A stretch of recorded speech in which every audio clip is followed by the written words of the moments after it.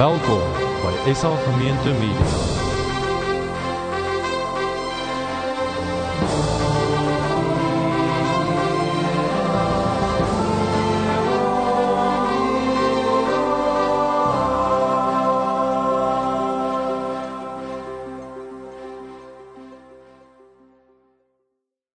Goed, ek neem aan, jy het 2 nuwe mense leer ken. Ek dink die meeste ouens te drink ding.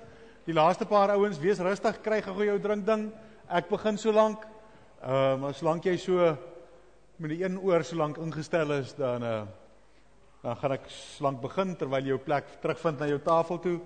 En as jy nou nog nie by jou uitgekom is met 'n drink ding nie, staan op en gaan kry hom vir jou. Ons hanteer dit so. Goed, ek wil net eers, julle ken nou almal die ding van verkeerslig, né? Rooi verkeerslig wat vir jou wys, dinge is nou gevaarlik, stop, dit moenie so wees nie. Geel verkeerslig sê, wees versigtig, kyk maar uit. Ek weet jong laities dink baie keer, dit beteken ry laat dit bars, want rooi kom. Maar dit beteken nie, dit beteken, wees baie versigtig hier, en dan groen wat beteken ry. Ek gaan net met julle praat oor kerk en geld, en hoe verskillende gemeentes en verskillende partykeer mense in kerke dink oor geld, en dan gaan ek die rooi lig en die geel lig en die groen lig gebruik om net as 'n simbool van daar sekere maniere van dink oor geld wat net glad nie aanvaarbaar is en glad nie Bybels is nie. Daar's daar sekere maniere wat dis nie heeltemal Bybels nie, maar daar sekere omstandighede waar dit maar kan verbykyk. En dan is daar natuurlik 'n Bybelse manier, waar die Here sê ons moet daaroor dink en dit moet hanteer in die kerk, en dis dan nou soos die groen lig. Kom ons begin by die middelste een, die geel lig. Dit is goed wat nie ideaal is nie. Dit is daar is kerke wat dit so doen. Ou sal nie sê dis doodsonde dat hulle dit so doen nie. Dit is beslis nie hoe die Bybel sê dit moet gebeur nie, maar is ook dan nie weer heeltemal krimineel dat dit so gebeur nie. Om die waarheid te sê, daar is sekere omstandighede wat ou kan verstaan dat iets hiervan soms gebeur. Kom ek noem gou iets daarvan. As ouens 'n splinter nuwe gemeente begin, dan is daai gemeente gewoonlik afhanklik van fondse van ernster anderster, so dit kan nie op die normale manier gebeur nie. Daar's partykeer waar daar absolute krisis en armoede op 'n sekere plek is, dan moet hy ook in sekere omstandighede bietjie anders te dink daaroor. Daar's plekke waar ou, sê nou maar, 'n eerste wêreld sendeling in 'n derde wêreld kerk het wat gaan werk. Vir die tyd werk hy daar en hy bly tussen die mense, maar as hy eendag klaar is, gaan hy aftree terug in die eerste wêreld, dan met die kostestruktuur, daar's net ingewikkeldhede, en dan kan sommige van hierdie goeders, so daar is omstandighede wat sommige van hierdie goeders effens aanvaarbaar is, maar as 'n reël glad nie wenslik nie. So, die 4 wat ons daar het, is as wanneer geld in die kerk hanteer word as 'n vorm van belasting, as besigheid onder beleggings regsbo, en dan die groot weldoener hier regs onder. Goed, kom ons begin daarso by die boonste een, belasting. Ek weet nie of julle weet nie, maar in Europa is die meeste lande het 'n staatskerk gehad. So in die suide van Europa was dit oor die algemeen katolieke lande, waar die katolieke kerk die staatskerk is. Verder noordop is daar of 'n kombinasie van katoliek en protestant, of protestants, wat die staatskerk was. En tradisioneel het dit so gewerk, dat mense, wanneer jy belasting betaal, dan reken die ouens wat die belasting uitwerk, daar is deel in vir die kerk. So die staat maak by almal belasting by mekaar, en hulle vat 'n deel van daai belastinggeld, en hulle gee dit vir die kerk, en die kerk doen hulle werk daarmee. So, kerk is soos 'n openbare biblioteek. Jy bekommer nie oor betaal nie, die staat betaal. Indirek betaal jy, deur jou belasting, maar dan soos jy openbare biblioteek toe gaan, en jy gebruik die dienste daarvan, so kan mense vrylik, wanneer daar babetjies is, gaan doop, en hulle kan gaan trou, en hulle kan begrawe uit die kerk uit, en die priesters in die kerkgebou word betaal deur die staat. Dis nie Bybels nie. Ek sal nie sê is boos nie. Maar as jy nou op 'n kerkraad, die deel van die rede hoekom ek die hele ding praat, is mense uit Suid-Afrika, dominees, pastore sê vir ons, ouens wat van hier van ons af terugkom na hulle toe, stap baie keer direk in die leierskap daar. Ek weet nie hoekom nie, dit lyk net vir my, dis 'n taamlike algemene iets. So baie van julle gaan vorentoe leiersposisies in kerke beklee. En daarom is dit my belangrik om jou te leer om Bybels te dink ook oor kerk en geld. Praat gou daar om die tafel. As jy 'n kerkraadslid is van die kerk, en jy kan kies of julle kerk belastinggeld moet kry of nie, is dit 'n goeie ding of is dit 'n slegte ding? Sê gou vir mekaar. Jy moet ook sê, hoekom, as jy sê.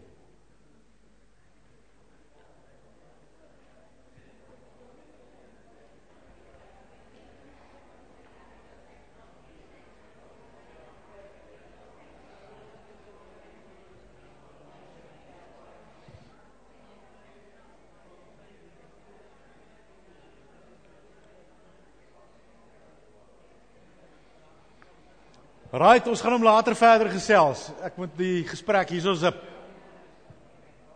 Ons gaan later dit saam met 'n klomp ander gesels en dan gaan dit so 'n bietjie meer inhoud in die gesprek hê. Net nog 'n voorbeeld van 'n vorm van belasting. Gelukkig is dit nie 'n baie algemene ding so ver my kennis trek nie, maar ou kry soms iets van hierdie tendens. 'n Ou wat ek ken het een keer predikant geword in 'n VGK, Verenigde Gereformeerde Kerk. Dis die tradisioneel NG Sendingkerk of die Brein NG Kerk, as ou dit so kan noem. Gemeente, en hy het 'n verskriklike geestelike weerstand eintlik in die gemeente agtergekom.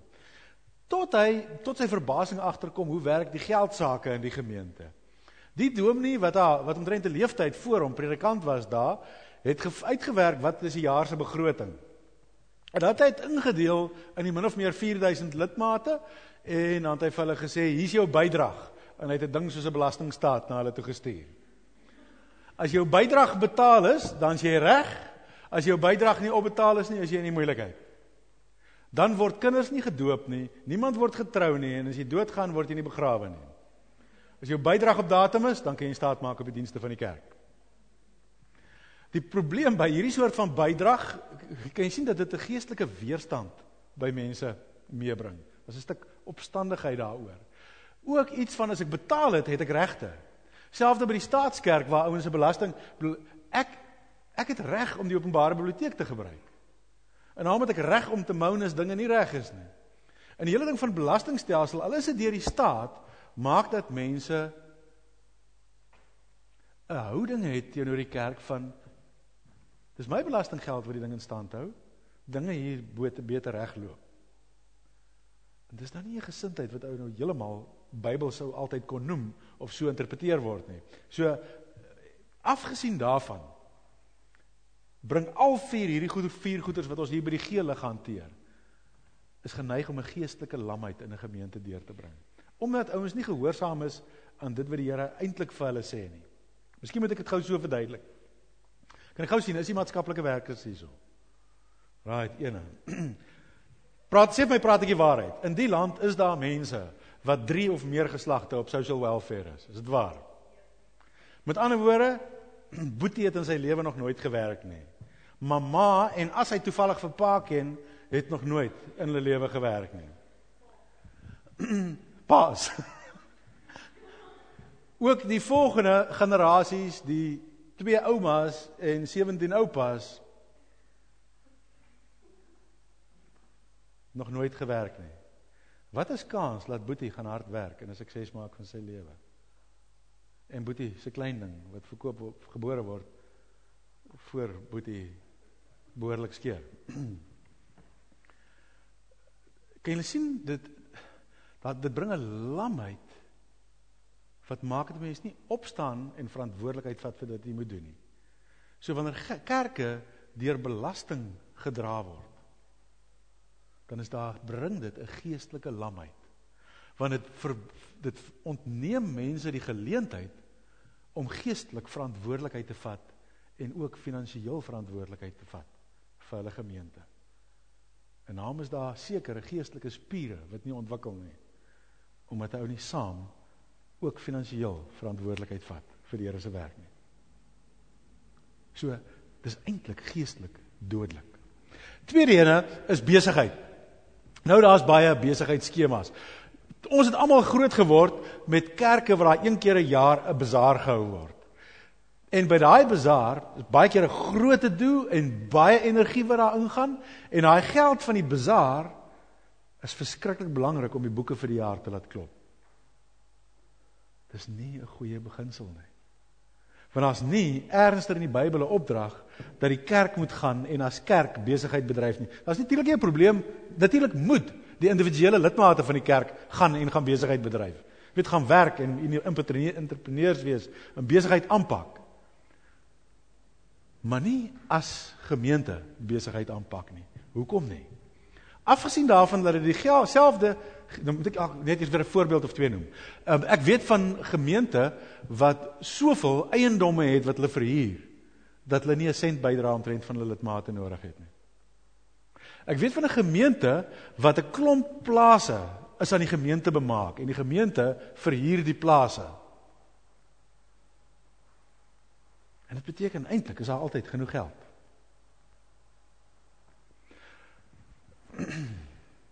Bazaars het ons genoem. Daar is 'n nuwe tendens in Suid-Afrika dat gemeentes markte hou.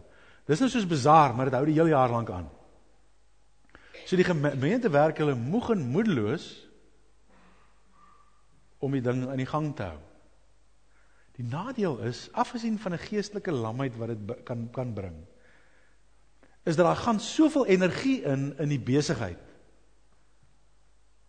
Energie wat in geestelike werk moes ingegaan het.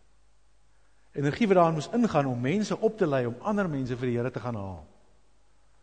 So die geestelike verantwoordelikheid en geestelike bedrywighede word geruil vir besigheidsbedrywighede om die ding in die gang te hou. Daar is nog 'n derde kant. Besigheid het baie keer 'n kant wat naby aan jou hoe kan ek kom. Hoe mense ook al besigheid bedrywe, daar's tye wanneer een van die twee partye frustreerd van die tafel af wegloop.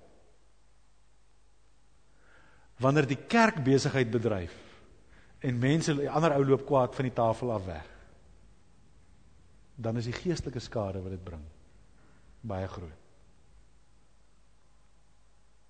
So, ingewikkelde een. Ek sê nie, dit moet glad nie. Wanneer 'n nuwe gemeente aan die gang gebring word, wanneer daar swaar omstandighede is, wanneer klomp ouens wat nog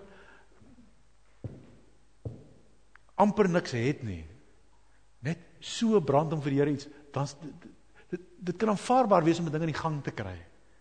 Maar ou kan nooit settle daarvoor as die regte manier nie.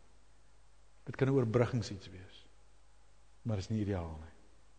Goed, volgende een dan is die beleggings.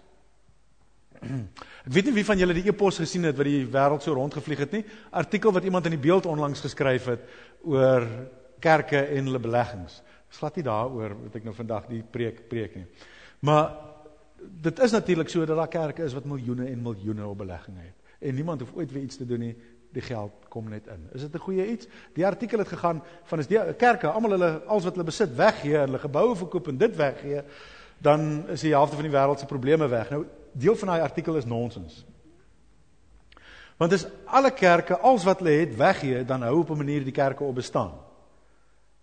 Dan kan hulle niks meer doen nie. So daar's 'n stuk nonsens in, maar daar's 'n geestelike beginsel dat dit nie goed is vir 'n kerk om altyd maar net te ontvang uit beleggings uit nie.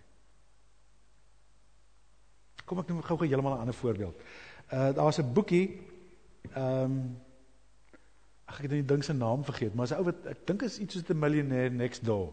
Maar die ou het navorsing gedoen oor miljonêers in Amerika. 'n Interessante stuk navorsing oor miljonêers se kinders. En 'n verskriklike persentasie van miljonêers se kinders is permanent in finansiële moeilikheid.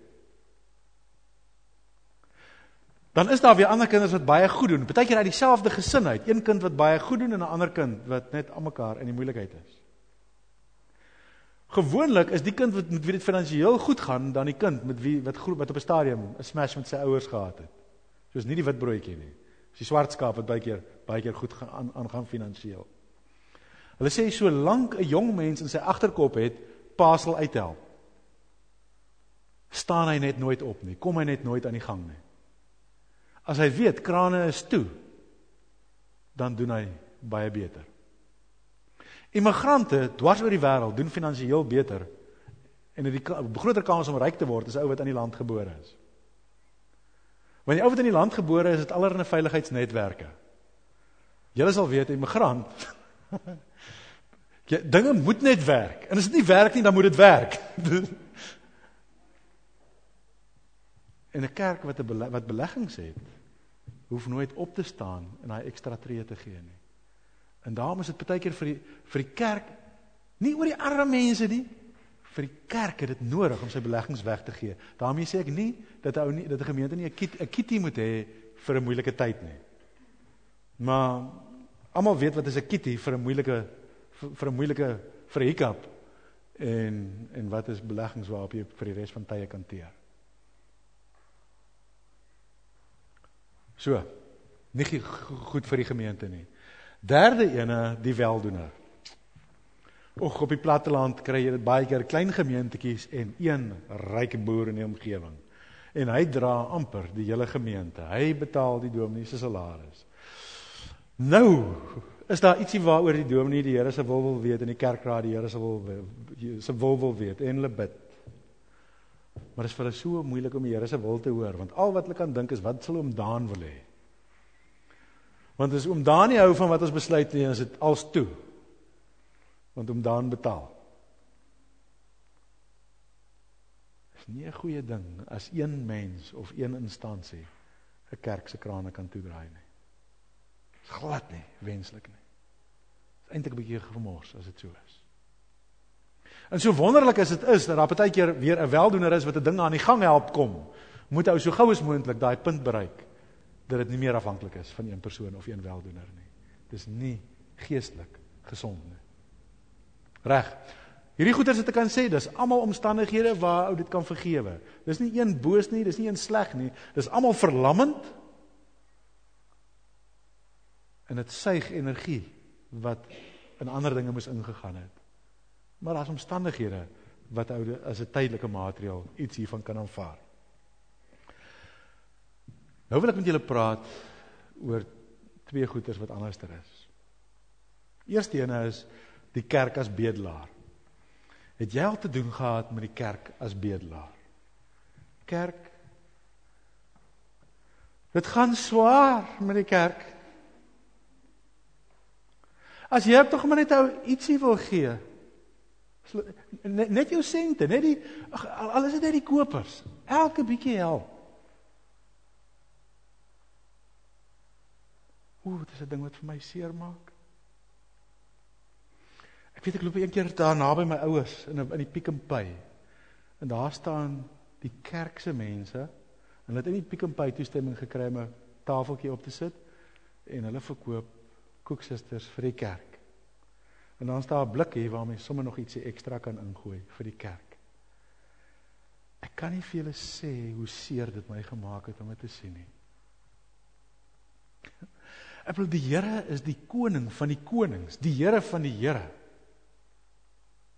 Hierdie ding van bedelaar, dit werk nie. Dit is net nie aan nie. Dit kommunikeer iets wat net totaal nie waar is van hoe die koning van die konings dink nie.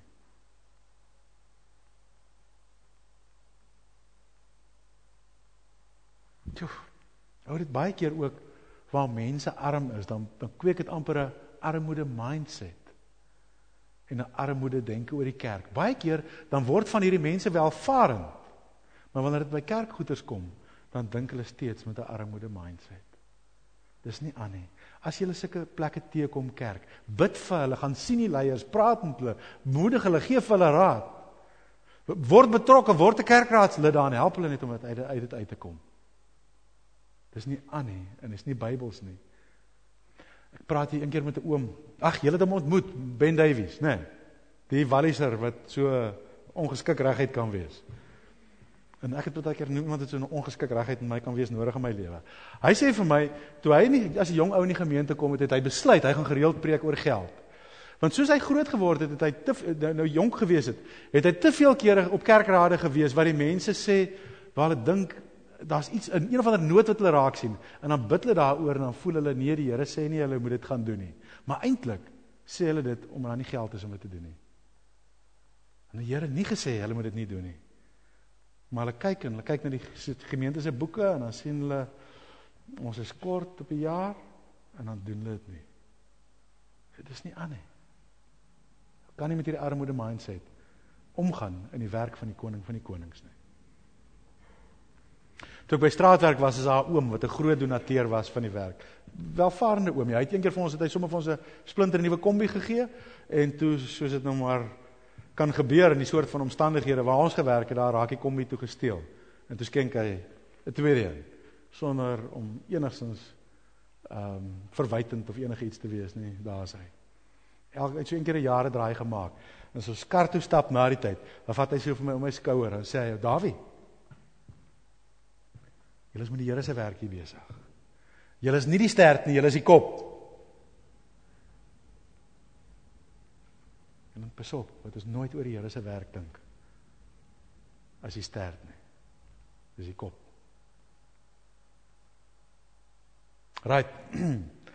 Die ander kant is 'n probleem aan die ander kant. Big money. Het jy hom al in die kerk teëgekom? Big money, big business, strome geld. Pastors wat in private jets rondvlieg. Die rest, net brandname klere, beste parkeerplek voor die kerk, en wat 'n kar wat daar so staan. Mense wat broos is, derde wêreld lande, elke maand $20 Amerika toe stuur, dat die bekende naam pastor vir hom sal bid. Mense wat siek is, sterwend, wat alles gee, sodat 'n wonderwerk met hulle kan gebeur. Iemand wat ek ken was in 'n diens in Suid-Afrika, waar die kollekteborde verbygekom het, en gesê het, as jy alles gegee het wat jy by jou het, die hele ding is gegee wat die Here gaan, soveel as wat jy gee, die Here gaan vir jou seën met soveel. So as jy nou nie meer geld by jou het nie, dan kan jy ringe en horlosies en juweliersware, gooi dit in. As jy 'n wonderwerk wil sien, gooi in. As jy arm is en swaar kry, dan stop jy nie genoeg gee nie, gooi in.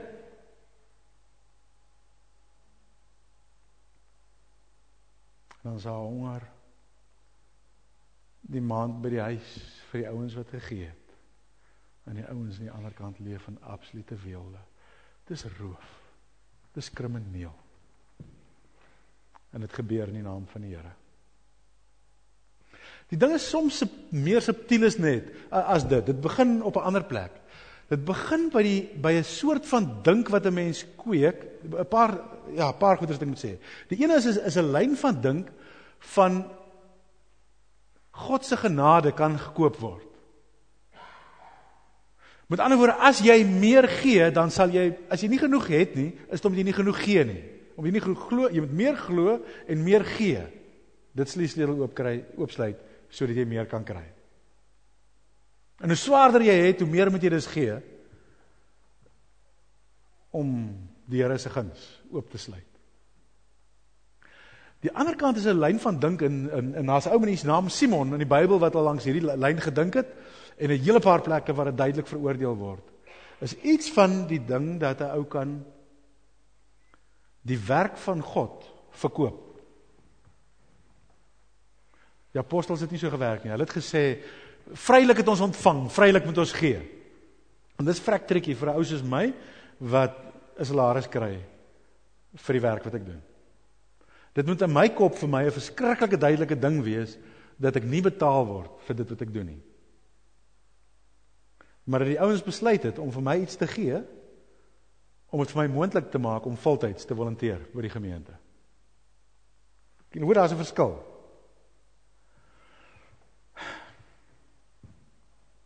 Ek weet nie wat een van julle se bydrae is nie. Ek het nog nooit geweet nie, in enige plek waar ek was nie, waar ek bedien het nie, en ek wil dit ook nooit weet nie. Want sê nou, hier's een ou wat 'n enorme klomp geld gee, en die ander ou het baie, maar hy gee eintlik niks nie. Dan gaan ek mos nou verskillend begin optree teenoor hulle, as 'n ou met 'n besigheidsmentaliteit. Een ou begin vreeslik probleme, hy kon sien my aan mekaar. Dan dink ek, maar weet jy betaal nie vir die hoeveelheid ure wat jy met ander woorde, 'n lyn van denke van ek verkoop my diens. Wat is die dienste van my wat ek verkoop? Christus het vir my in die kruis gesterf. Hy het dit verniet vir my gegee. Ek kan net dit wat hy vir my gegee het, verniet vir julle gee. En die feit dat daar 'n paar ouens is wat besluit het, hulle gaan genoeg geld vir my gee, dat daar brood op my tafel is, dat ek nie hoef te gaan skool hou of iets anders te doen, maar dit voltyds kan doen. Verstaan jy, dis iets heeltemal anderster, dat dit my vry maak om voltyds te volunteer,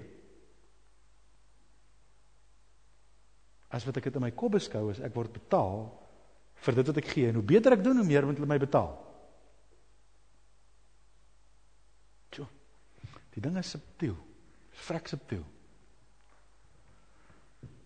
Ouens wat Christen boeke skryf, hoekom? Om God se boodskap uit te dra? Of daar is 'n goeie paar dollars om te maak?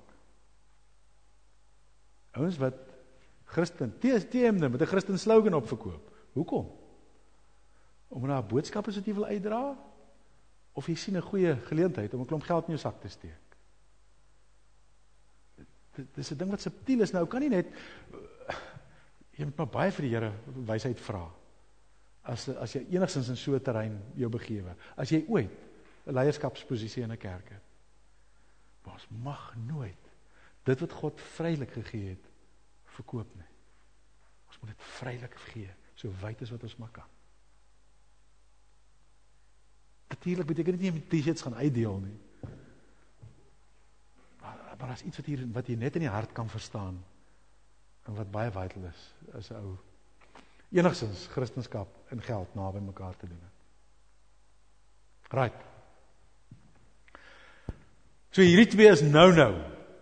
Moet nooit deel wees van 'n bedelstorie vir God se werk nie. Staan dit te, beklei dit met liefde. Daai met liefde, die ander een met aggressie. Hierdie big business of die Christendom of God se genadewerk verkoop kan. Uitbuit van mense, emosioneel uitmergel van mense. Wat is dan die groen lig? Hoe moet 'n kerk dan dink oor geld en hoe moet hy doen oor geld? Om iets daarvan te verstaan, moet ons sommer net eers na 'n paar teksgedeeltes gaan kyk om iets daarvan oop te maak, net die mindset reg te kry. Psalm 89 vers 12. Aan u behoort die hemel, aan u behoort ook die aarde. Die wêreld en alles is daarin, u het alles gemaak. So kan jy sien, daar's niks vir die bedeldenke, geen kans nie.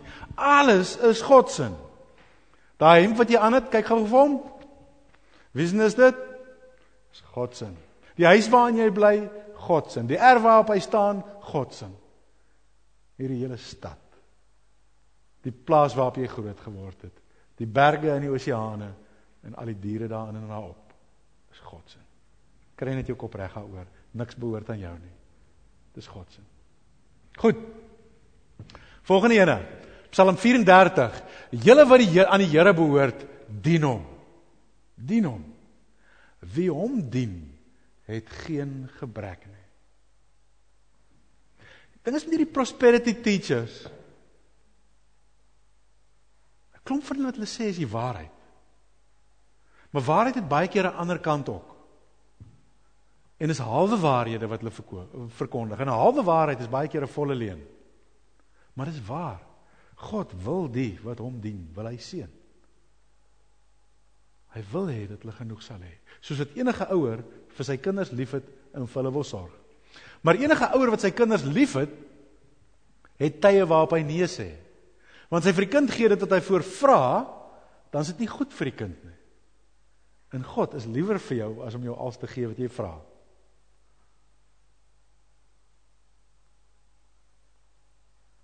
Sy ou in die gemeente, wat 'n jaar terug so ongelukkig was in sy werk.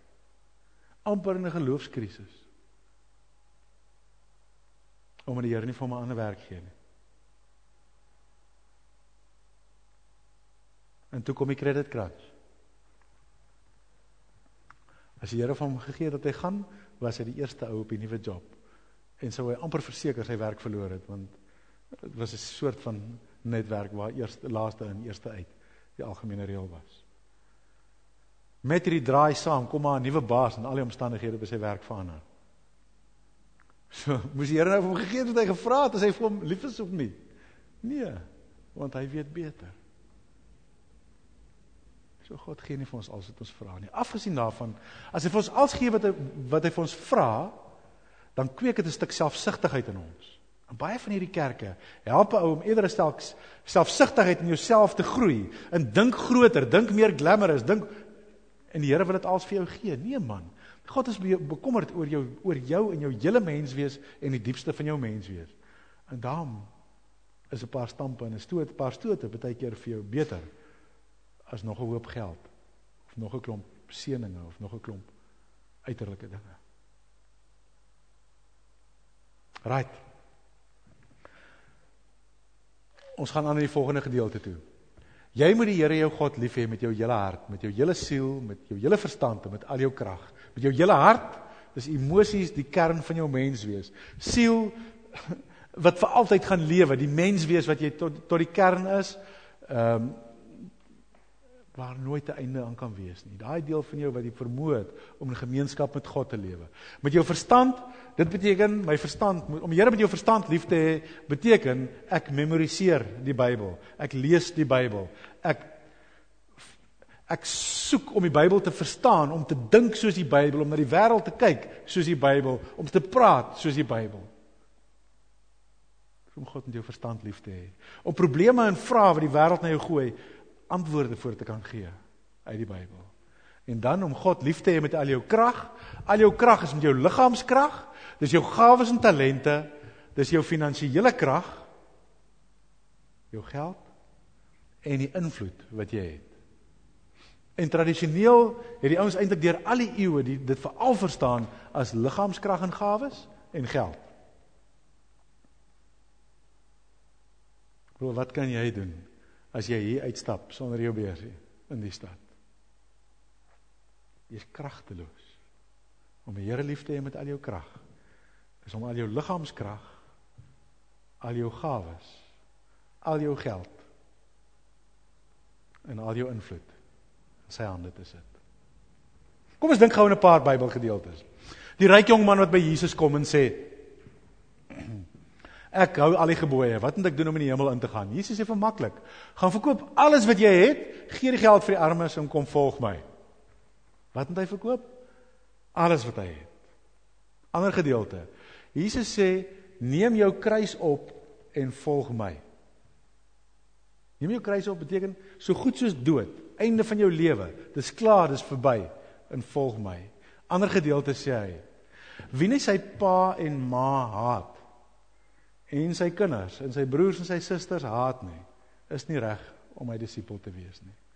Die woord daar sê nie, gaan weg van jou vrou af, verlaat haar nie, dit beteken skryf haar af. Emosioneel is dit nie eerste prioriteit en tweede prioriteit die Here en dan jou vrou nie, net een prioriteit in jou lewe en dis die Here, net een. Nou kom jy by die Here en jy sê, Here, ek het mos nou my vrou, sy is mos nou nie meer 'n prioriteit in my lewe nie, net U is 'n prioriteit in my lewe. Wat sê hy vir ons in die Bybel om te doen? Hy sê, gaan nou na haar toe, terug, en wees vir haar so lief, soos wat Christus vir die kerk is. Maar dis hom onbillik. Vroeër kon jy met haar nice gewees het, wanneer sy met jou nice is. En sy met jou ingewikkeld is, dan kan jy maar 'n bietjie ingewikkeld terug wees. Maar as dit wat Jesus gemaak het met die kerk, dat die kerk met hom ingewikkeld is, dis hy ingewikkeld terug. Nee, hy het sy lewe neergelê vir hulle. So die Here sê, nou laat sy nie meer 'n prioriteit is in jou lewe nie. Hoef jy ook nie meer op te kyk of sy nice is of nie nice is met jou nie. Net na my kyk. En ek sê vir jou, gaan wees nice met haar, wanneer sy nice is en wanneer sy nie nice is nie. Kan jy verstaan? Mense is so erg oor hulle kindertjies. Die Here sê, gee weg. Dis nie meer joune nie, dis myne. Right? Maar nou stuur die Here en jy sê, jy pas daai kind op, dis myne. Nou kan jy nie meer daai kind dink, maar daai kind moet nou jou rugbydrome verwesenlik wat jy nooit verwesenlik het, nie? Dis die Here se. Dis weggegee, is nie myne nie. En as daai kind 'n sendeling word aan die ander kant van die wêreld, maar ek moet daai kind groot maak. Vir hom, namens hom. Oppas. Dissiplineer. Nou is dit nie meer, maar die kind is vir my meer soos 'n vriend. Ek wil nou nie sy boutjie slaan nie, want ek spang, die kind hou nie meer van my nie. Die Here sê, maak nie saak nie, is nie jou kind nie. Ek sê, leer van my regte wee, en as dit tyd vir jou moet tigtig, en dan tigtig jy hom. En sy nie vir jou gehou nie, dis dit nie jou probleem nie, jy maak, en gewoonlik hou die kinders nog meer van jou, as jy vir hulle grense leer.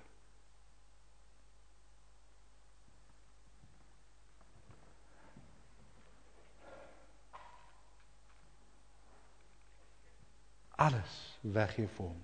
So die vraag is nie, hoeveel moet ons vir die werk van die Here gee nie? Dis nie op die tafel nie. As jy regtig 'n kind van die Here is, nou praat ek nie net van uiterlik godsdienstig nie, regtig 'n kind van die Here, dan het jy mos jou hele lewe vir hom gegee, en daarmee saam al jou geld. Die enigste vraag word nou, Here, mag ek iets daarvan gebruik om in die gang te bly? Verstaan julle? Dit is nie joune nie, dis syne. Here, mag ek iets van daai wat nou die kant toe kom gebruik? Hy sê deal. Jy kan 90% daarvan gebruik. Alles is myne, maar gebruik gerus 90%. Behalwe as hy vir jou spesifieke opdragte gee om anders te doen. Want daar is ouens vir wie hy spesifiek sê, gee alles. Gee alles, gaan na 'n ander land toe. Gee alles vir die armes. Dit in die Bybel gebeur, dit gebeur vandag. Maar as geen spesifieke opdrag is nie, gebruik gerus 90% daarvan. Ek het vanoggend iemand vorentoe gevra, wie van julle glo in tiendes? Toe kom iemand vorentoe. Toe gee ek sê ek, right, ek gaan met jou deal aangee. Ek gaan vir jou geld gee. En van wat ek vir jou gee, moet jy vir my 10% teruggee. Dis die deal. So 10% is, ek gaan vir jou, van alles wat ek vir jou gee, gaan 90% joune wees, die ander 10% is nie joune nie. As jy het vat, dan steel jy het by my. Maar as jy het vir my teruggee, dan gaan ek vir jou weer gee. Toe gee ek vir haar 10p. Toe kry sy haarself so ver om vir my die 1p terug te gee. 10%. Toe gee ek vir haar 50p. Toe gee sy vir my 5p. Toe gee ek vir haar 'n pond. Toe gee sy vir my 10p. Toe gee ek vir haar 5 pond. Toe gee sy vir my 50p. Toe gee ek vir haar 10 pond. Toe gee sy vir my 'n pond terug. En as sy vir my pond gegee het, gee ek toe weer vir haar 50p. Dus sy gee weer vir my 5, bietjie raw deal daar, nee. Ek wil gee 'n pond, kry 50p, maar sy gee vir my 'n pond. Ek gee vir haar pond, 50p, sy gee vir my 5p terug. Toe gee ek vir haar 100 pond. En toe sy die 10p vir my wil gee, toe sê ek, nee, dan moet ek die speletjie aanhou, ek het beloof, solank as jy vir my gee, as ek vat, gaan gee daai vir die Here, want dis heeltyd wat hy vir ons sê. Nou wie van julle wens ek het dit vanaand gedoen en sou graag vorentoe wou kom? Is dit 'n sleg deal wat ek vir 'n ou gee as ek dit vir hom sê? Ek gaan nou vir jou gee, vir alles wat ek vir jou gee, is 90% joune en 10 is myne, bly myne. As jy terug vir my gee, gee ek weer vir jou. Wie van julle dink dis 'n sleg deal? Niemand nie. Dis presies die deal wat God met ons aangaan, met sy kinders. Ek maak jou my vernoot in my koninkryk.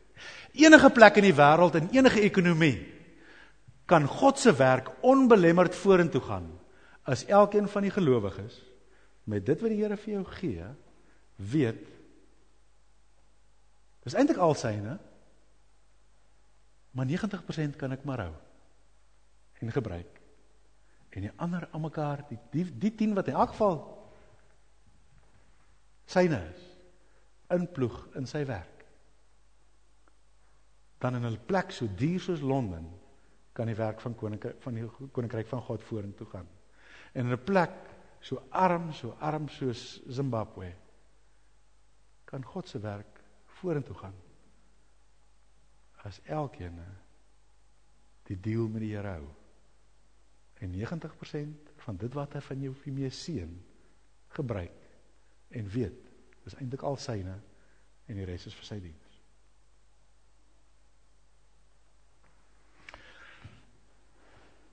Ek is so, weet nie wie van julle al die biografie van Richard Wurmbrand gelees het nie. Ou wat in Roemenië in die tyd van kommunistiese vervolging in die tronk was. Elke dag 1 snytjie brood en 'n beker water. Elke 10de dag. Dan bid hy, en dan stoot hy sy beker water, en sy snytjie brood, deur die tralies deur, na iemand anders toe. Nie Christene, almal rondom hom. Sy 10de vir die Here.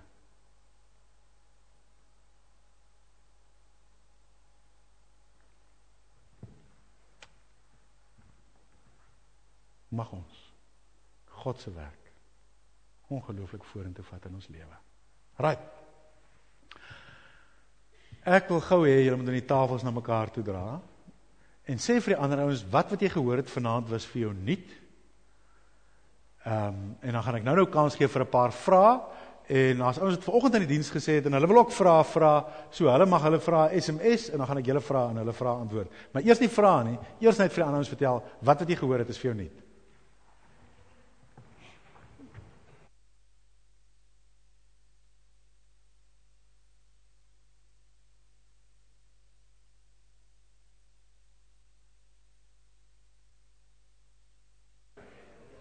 Kom ons lees die volgende gedeelte uit Maleagi hardop saam. So kom ons draai almal, laat jy die skerm kan sien, en dan lees ons wat die Here daarso sê, hardop vir mekaar saam. Dis Maleagi 3, vers 6 tot 12.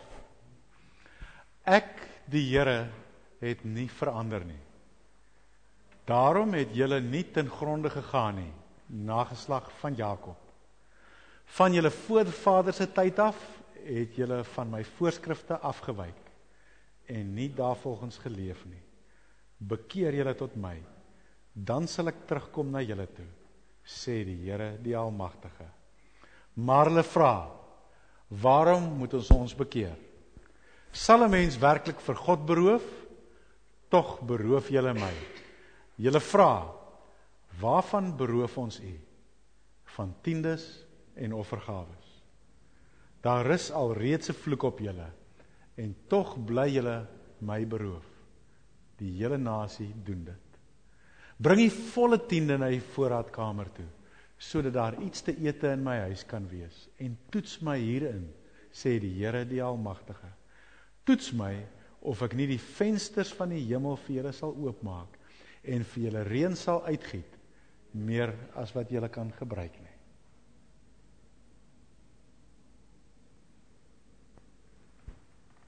Vra.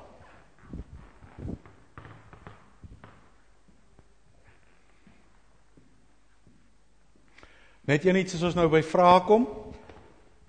Julle moet in die mikrofoon praat as jy 'n vraag het. Maak nie saak hoe hard jou stem is nie, want die paar ouens wat inluister en deel is van die gesprek deur die streaming kan net hoor as jy in die mikrofoon praat. So as iemand anders rondom jou praat sonder 'n mikrofoon, maak hom stil. As hy iemand is wat 'n vraag het, beduie, vra dan asof jy die mikrofoon bring. Enige vraag, daar is hy agter. Tiendes, is dit bruto of netto? Dit is 'n baie goeie vraag. In die land maak dit in elk geval nie saak nie. Want die belasting, in die land kan jy op netto werk. Want as jy jou gift aid ingevul het, dan kan die gemeente waarvoor jy het gegee het, die belastingdeel daarvan terugeis. As jy egter goed genoeg verdien dat jy 40% belasting betaal op 'n deel, dan kan jy, as jy slim genoeg is of 'n slim genoeg boekhouer het, as ek reg het weer die gedeelte bo kan dit terugeis. En as daai stukkie terugkom, dan is dit maar weer 'n gebedssaak, wat maak jy nou met daai deel? Maar dit is 'n ingewikkelder vraag as in Suid-Afrika as hier. Maar ek wil die vraag antwoord saam met 'n vraag van, maar wat van my agterstallige tiendes? Baie keer bekommerd ouens hulle so oor agterstallige tiendes en oor die verskil tussen netto en bruto, dat hulle nie begin om tiende te gee nie. So ek wil sê, vergeet daarvan. Begin netto gee vandag. En dan later figure jy uit, nou maar, kan 'n ou bietjie meer gee en dit opwerk, of miskien kom daar een of ander groot meevaller en sê, Here, ek weet, ek is vir 10 jaar die kind gewees wat ek nooit gegee het nie. Ek wil net 'n deel hiervan, sommer net gee om dankie te sê. Verstaan jy? Moet jou nie laat terughou oor wat agter die rug is nie, en moet jy nie laat terughou deur netto en bruto nie. Begin dadelik op die maklikste manier, netto, en kyk of jy dit kan lig na bruto toe. 'n Ander ding is, net om te onthou, daar is 'n verskil tussen 'n besigheidsman se netto en 'n salarisou se netto. Julle sal dit nou weet, nee. Die jongens wat 'n pa het wat boer of wat 'n besigheid het. 'n Besigheidsman se netto is eintlik 'n lieg. Jy betaal vir jouself so min as moontlik, want jy weet, praat ek die waarheid? Hanno, jy ken besigheid. Huh? 'n Ou wat 'n plaas het, vat so min as moontlik geld, want eintlik sorg jy dat die boerdery als dra. Dan moet jy versigtig om netto te dink. Dus as jy 'n plaas het of 'n besigheid het, en jy het allerlei kreatiewe maniere van boekhou, dan moet jy pas op om nie hierso ook te kreatief te raak nie.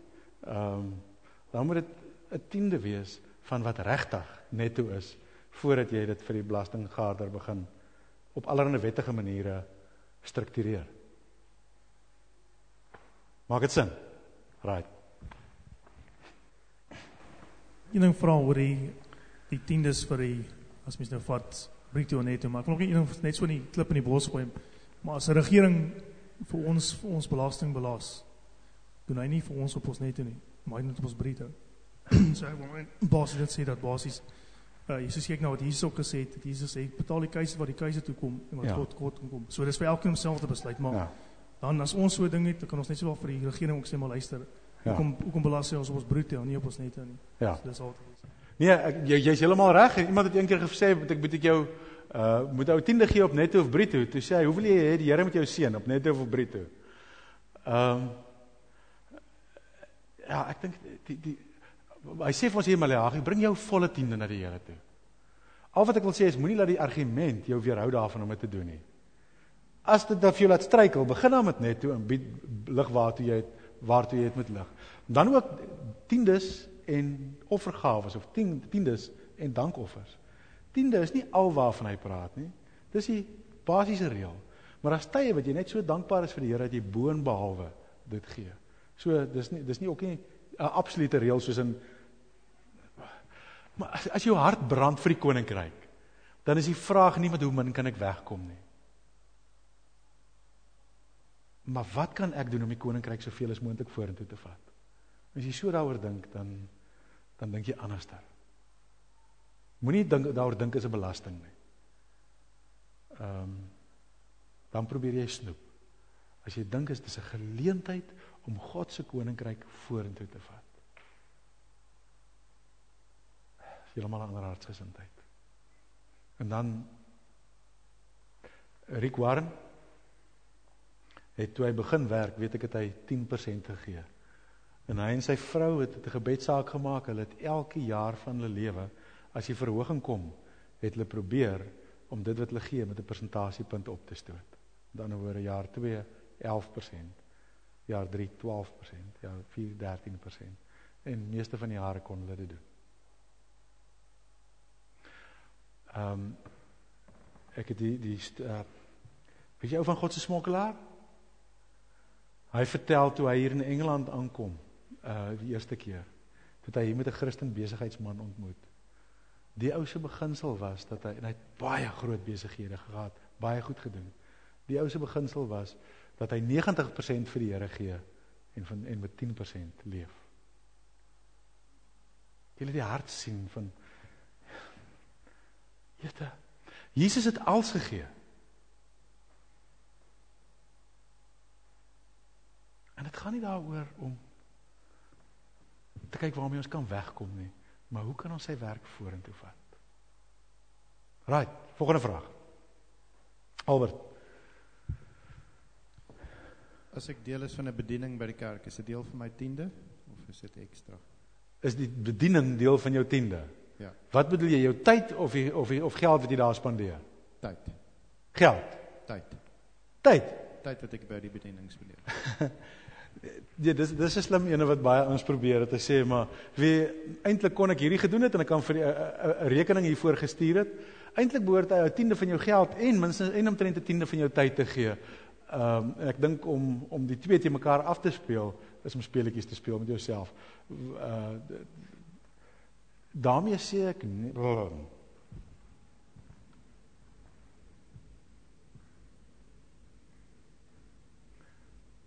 dit kan wees in uitsonderlike omstandighede dat daar oues wat sê nou maar 'n boukontrakteur is en in 'n tyd wanneer daar iets groot aan 'n kerk se gebou moet doen, net sê man, 'n ongelooflike afslag te gee en sê ek doen dit verniet en hy beskou dit as deel van sy bydrae. Maar hy sit sy hele besigheid en goeders daar agter. So hy gee eintlik ver meer. Maar om in jou kop 'n rekening te maak van eintlik het ek nou soveel waarde se geld gegee as ek kyk wat ek by die werk betaal word, dis speletjies speel. Sorry. Right. Presies waar moet ek my 10de gee? Of gee ek waar dit op my hart gedruk is? Right, dis 'n baie goeie vraag en ek gaan nog gou 'n paar goeters antwoord. Een ding wat mense hier in Londen kry is dat party ouens sê, maar weet hy gee dit eerder in Suid-Afrika of ergens in 'n Afrika land, want daar maak dit 'n baie groter verskil as hier. Maar as jou werkgewer dieselfde beginsel gevolg het en in Afrika betaal het eerder as hier, verstaan jy moet hier leef, so jy het hier geld nodig. Jy's hier deel van 'n gemeente wat ook hier 'n verskil moet maak. Daarom kan 'n ou nie net dink deur ver en alles nie. Daar is die Maleagi 3 is een van die gedeeltes wat die duidelikste daaroor dra. Hy sê bring jou volle 10des na die skathuis van die Here. Daar's baie ouens wat baie adamant daaroor is dit beteken dis jou gemeente waaraan jy behoort. Enigiets anderster is bo en behalwe. Ek kan half al twee kante insien hoe ou dit, jy kan sien dat hulle dit so verstaan. En tog weet ek ook nie of dit noodwendig 'n absolute wet is nie. Wat wel duidelik is dat 'n baie substansiële deel sal moet by die gemeente wees waar jy betrokke is, waar jy geestelik versorg word en waar jy jou energie belê om 'n verskil te maak. Want as jy glo in wat die gemeente doen, dan moet jy jou energie daar belê en jy moet jou geld daarso belê. Maar as jy nou ietsie na 'n ander kant toe en dis deel van jou som, ek kan nie, daar's ouens wat vir jou sal sê hulle is 100% seker daarvan jy is buite die wil van die Here. Ek kan dit nie vir jou sê nie. Dis net baie duidelik 'n baie substansiële deel sal moet deel daarvan wees. Van jou gemeente wees, ja. Dan ek wil net dalk by daai sê, omdat ek baie keer goed soos my tutorgeld en sulke goed met die Here eie deel het van persentasie wat ek vir hom gee, ek gooi dit in 'n pot. En ek beleef net, omdat ons sondig is en ons, as jy eerlik met jouself in jou eie hart ken, daar's soveel kere mense wat ek ken waarvan ek weet, vir wie ek dan baie graag daai pot se geld bestuur. Dat ek of iedere deel oor die jare gelede dat ek met die Here konstant oor praat, so ek hom sê ek voel verskriklik sterk of hulle dalk vir Rolof in Zimbabwe stuur of vir Jacques Straatweg. En met die Here daaroor praat oor en oor en oor. En omtrent 99% van die tyd. As ek met hom so daaroor praat in die volgende weke, dan kom daar iets by my op wat ek hoor van of iemand of van lees in die nuusbrief wat ek glad nie ken nie. En dat ek weet dat die Here vir my sê, hiervoor gaan dit. Want jou eie hart begin jy dan daai geld eintlik wil begin ek amper God speel met daai 10de wil maak. So ek wil sê dis ek wil af net dit sê, as ek hoop dit help, dat ek baie keer besef ons is mense, ons koppe werk snaaks. So gesels verskriklik met die Here daaroor, maar ek beleef meestal en sê hy vir my, julle moet uit ook aan die ander kant, hier gaan dit. Net vir julle inligting ook, julle gaan in die week 'n briefie kry van die sentrale kerkraad af. Hulle doen dit nie elke dag nie, maar julle doen dit nie elke jaar nie. Ek kan nie onthou of hulle dit al gedoen het nie, maar om net iets te sê. Maar een van die goeie wat vir my nice is ons gemeente het 'n klomp jare terug besluit oor die beginsel van 10des gaan die gemeente self 'n 10de gee. So dis altyd 'n 10de minimum en meer wat versending en goeders heeltemal buite die gemeente weggegee word. En dan word daar nie eers gepraat van aksies soos byvoorbeeld 'n plant van 'n tak in Birmingham of so nie. Dis nie deel daarvan nie, want dis net ook die gemeente gee 10de weg vir werk en sending. Right. Nog vrae? Davie, dis nie 'n vraag regtig, maar dis meer daaroor as jy jou 10de gee, ten minste op beleef het, maak dit nie baie meer vry om te besef dat dit eintlik alles van God afkom en as jy gee dan voel. Absoluut. Dis om die manier om eintlik te erken. Here, hiermee erken ek dat alles aan U behoort. En die res wat ek oor, die ander 90, moet ek ook vir hom bid oor hoe ek dit moet aanwend. En partykeer sê hy vir my, gee net vir daai ou iets, of stuur ietsie soontoe, of ander kere sê hy net vir my, ek gaan nou 'n voorbeeld vir julle noem. Jody wat volgende week hier kom praat, ek en Alma ken haar goed, sy praat by die damesdag, girls, julle moet tog nie mis nie, ouens, sorry, julle gaan dit mis. Sy 'n wonderlike mens, en sy gaan na ons toe kom, en ek en Alma weet net, ons moet vir haar bederf, ons gaan 'n klompie goeders doen, moet nie vir haar sê nie, maar ons moet dit net doen, en dit is eintlik meer as wat 'n ou kan bekostig op hierdie stadium, maar dis oë en ore toe, want die Here het vir ons in ons hart oortuig, gaan spoil haar. Daai spoil gaan nie uit ons 10de uitkom nie, dis bo en behalwe, maar dis die grootste vreugde op aarde. Right. Mag ek myself onderbreek en net 'n ekstra punt hier insit. Ek haat dit wat mense met sendlinge maak. Is dit nie verskriklik dat ouens wat hulle hele lewe opgee, gaan werk en dan krepeer nie? Iemand, 'n sendeling wat party van julle sal ken, wat lief by ons was, het nou onlangs 'n donasie uit Amerika, tweedehandse teesakkies gekry. Kan julle dit glo? Daai ouens het natuurlik al gesê, die teesakkies, dis eintlik nog goed, dit kan nog 'n keer gebruik word, kom ons stuur dit vir die sending. Weet jy? Voel vir my, ek wil so iemand se nek omdraai. Dit is so, die sakkie kan 'n tweede keer gebruik word, maar plaas dat hy die sakkie daar in die bordjie sit en hom elke keer 'n tweede keer gebruik, en dan sê nou die hele pakkie 2 keer gebruik, en dan weet hy, maar nou kan ek 'n pakkie koop en stuur vir die sendelinge. Wie die Here gaan vir ons, en ons is almal so op 'n manier. Carlos Ortiz, kan ek sien vir wie van julle weet wie Carlos Ortiz is? Nee, ek jok nie Carlos Ortiz nie, Edison Queiroz, sorry, is 'n ander Suid-Amerikaner, Edison Queiroz. Hy praat een keer, vertel hy van, in sy gemeente kom daar 'n vrou, die gemeente het toe nou, is 'n jongerige gemeentetjie gewees, en armerige omstandighede, en daar kom hulle het nie musiekinstrument gehad nie, hulle het net altyd so gesing, gitare en so aan, daar kom 'n vrou en sy sê, sy wil 'n klavier gee, vir die kerk, vir die werk van die Here. Of was dit versending? Ek kan dit nie onthou nie. Ek dink dit is versending, klavier gee. Sy, maar dis wonderlik, hoe gebeur dit? Sy sê, nee, hulle het nou altyd hierdie regop klaviertjie gehad, maar het nou 'n pragtige nuwe vleuelklavier gekoop. En nou het hulle nie meer die ander een nodig nie, en so hulle wil dit graag gee vir die Here. Hy sê, en die ding pla hom verskriklik, en die volgende dag te gaan sien na haar. Sy, hy wil net weet, waar staan daai teks, dat ou die goeders wat jy nie meer nodig het nie, vir die Here moet gee. En die vrou het met die ding geloop 'n dag of 2, kom sy sê vir hom, dit is verskriklik, ek wil my beste vir die Here gee. Toe gee hulle die vleuelklavier vir die sending. Right. Al wat ek sê is, as jy ooit op 'n kerkraad kom, wat's tog as hy ons snoep raak met die sendlinge. Dit is vir my verskriklik, hoe ons mense dink oor hierdie mense, wat hulle alles gee. Right. Is daar tye wanneer jy nie jou 10de moet gee nie? Is daar omstandighede wat dit regverdig?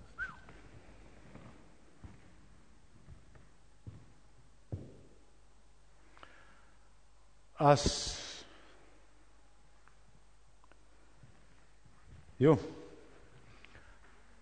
die ou wat in die tronk sit en 'n snytjie brood in 'n dag kry, voel hy met 'n 10de gee, dan voel dit vir my ou gaan sommer te min kry om 'n 10de te gee nie.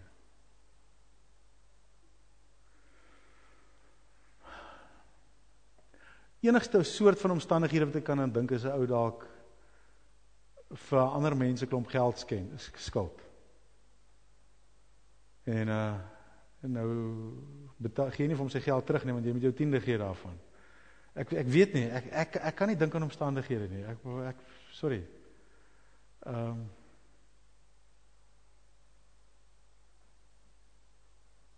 weet nie. Ek weet nie. Sal daar omstandighede wees waar nou nie 'n tiende wil gee nie? As jou hart reg is. Ek weet nie. Ek kan nie dink aan sulke omstandighede nie. As jy niks het nie. Ja. Maar dit gebeur nie sommer dat jy niks kry nie. Nee. Right. Nog 'n vraag. Hulle sê ons moet klaarmaak. 'n Laaste vraag. Daar's ouens wat vrae SMS het ek hulle almal geantwoord. Henry, almal geantwoord. Right. Arend laaste een. Jy mag nie praat nie. Sorry. Ek meen hoor as jy nou geld wil inbetaal in die bankrekening eerder as wat jy nou elke maand sê nou maar die geld moet inbring of is dit is ou debietorder of 'n ding kan opstel, standing order of wat ook al. Verseker. Ek sou nooit my bydrae gee soos ek moet as ek nie 'n ding kon teken daarvoor nie. Verseker. Ek moet waarheid sê ek dink is beter. Net soos dit beter is as jy jou rekeninge wat jy moet betaal maak hulle dit outomaties is dan gebeur dit. Ja, verseker. Ek moet klaarmaak deur 'n ding te bely, want anders mag dit dink ek lieg vir julle. Ek moes dit vanoggend hierso gesê het. Ek het 'n klompie jaar terug het ek 'n debietorder geteken wat my 10de gee. En omtrent 2 maande terug tref dit my heerlikheid. Ek dink nie ek het ooit die ding gaan aanpas nie. En die Here was vir my goed intussen gewees. Ek kry meer as wat ek toegekry het. En ek het toe besef, maar ek moet gaan en ek moet gaan doen. Dis 2 maande later ek het dit nog nie gedoen nie. En toe het ek besluit om dit gou hierdie week te doen terwyl ek die preek met rap voorberei sal cheat wees.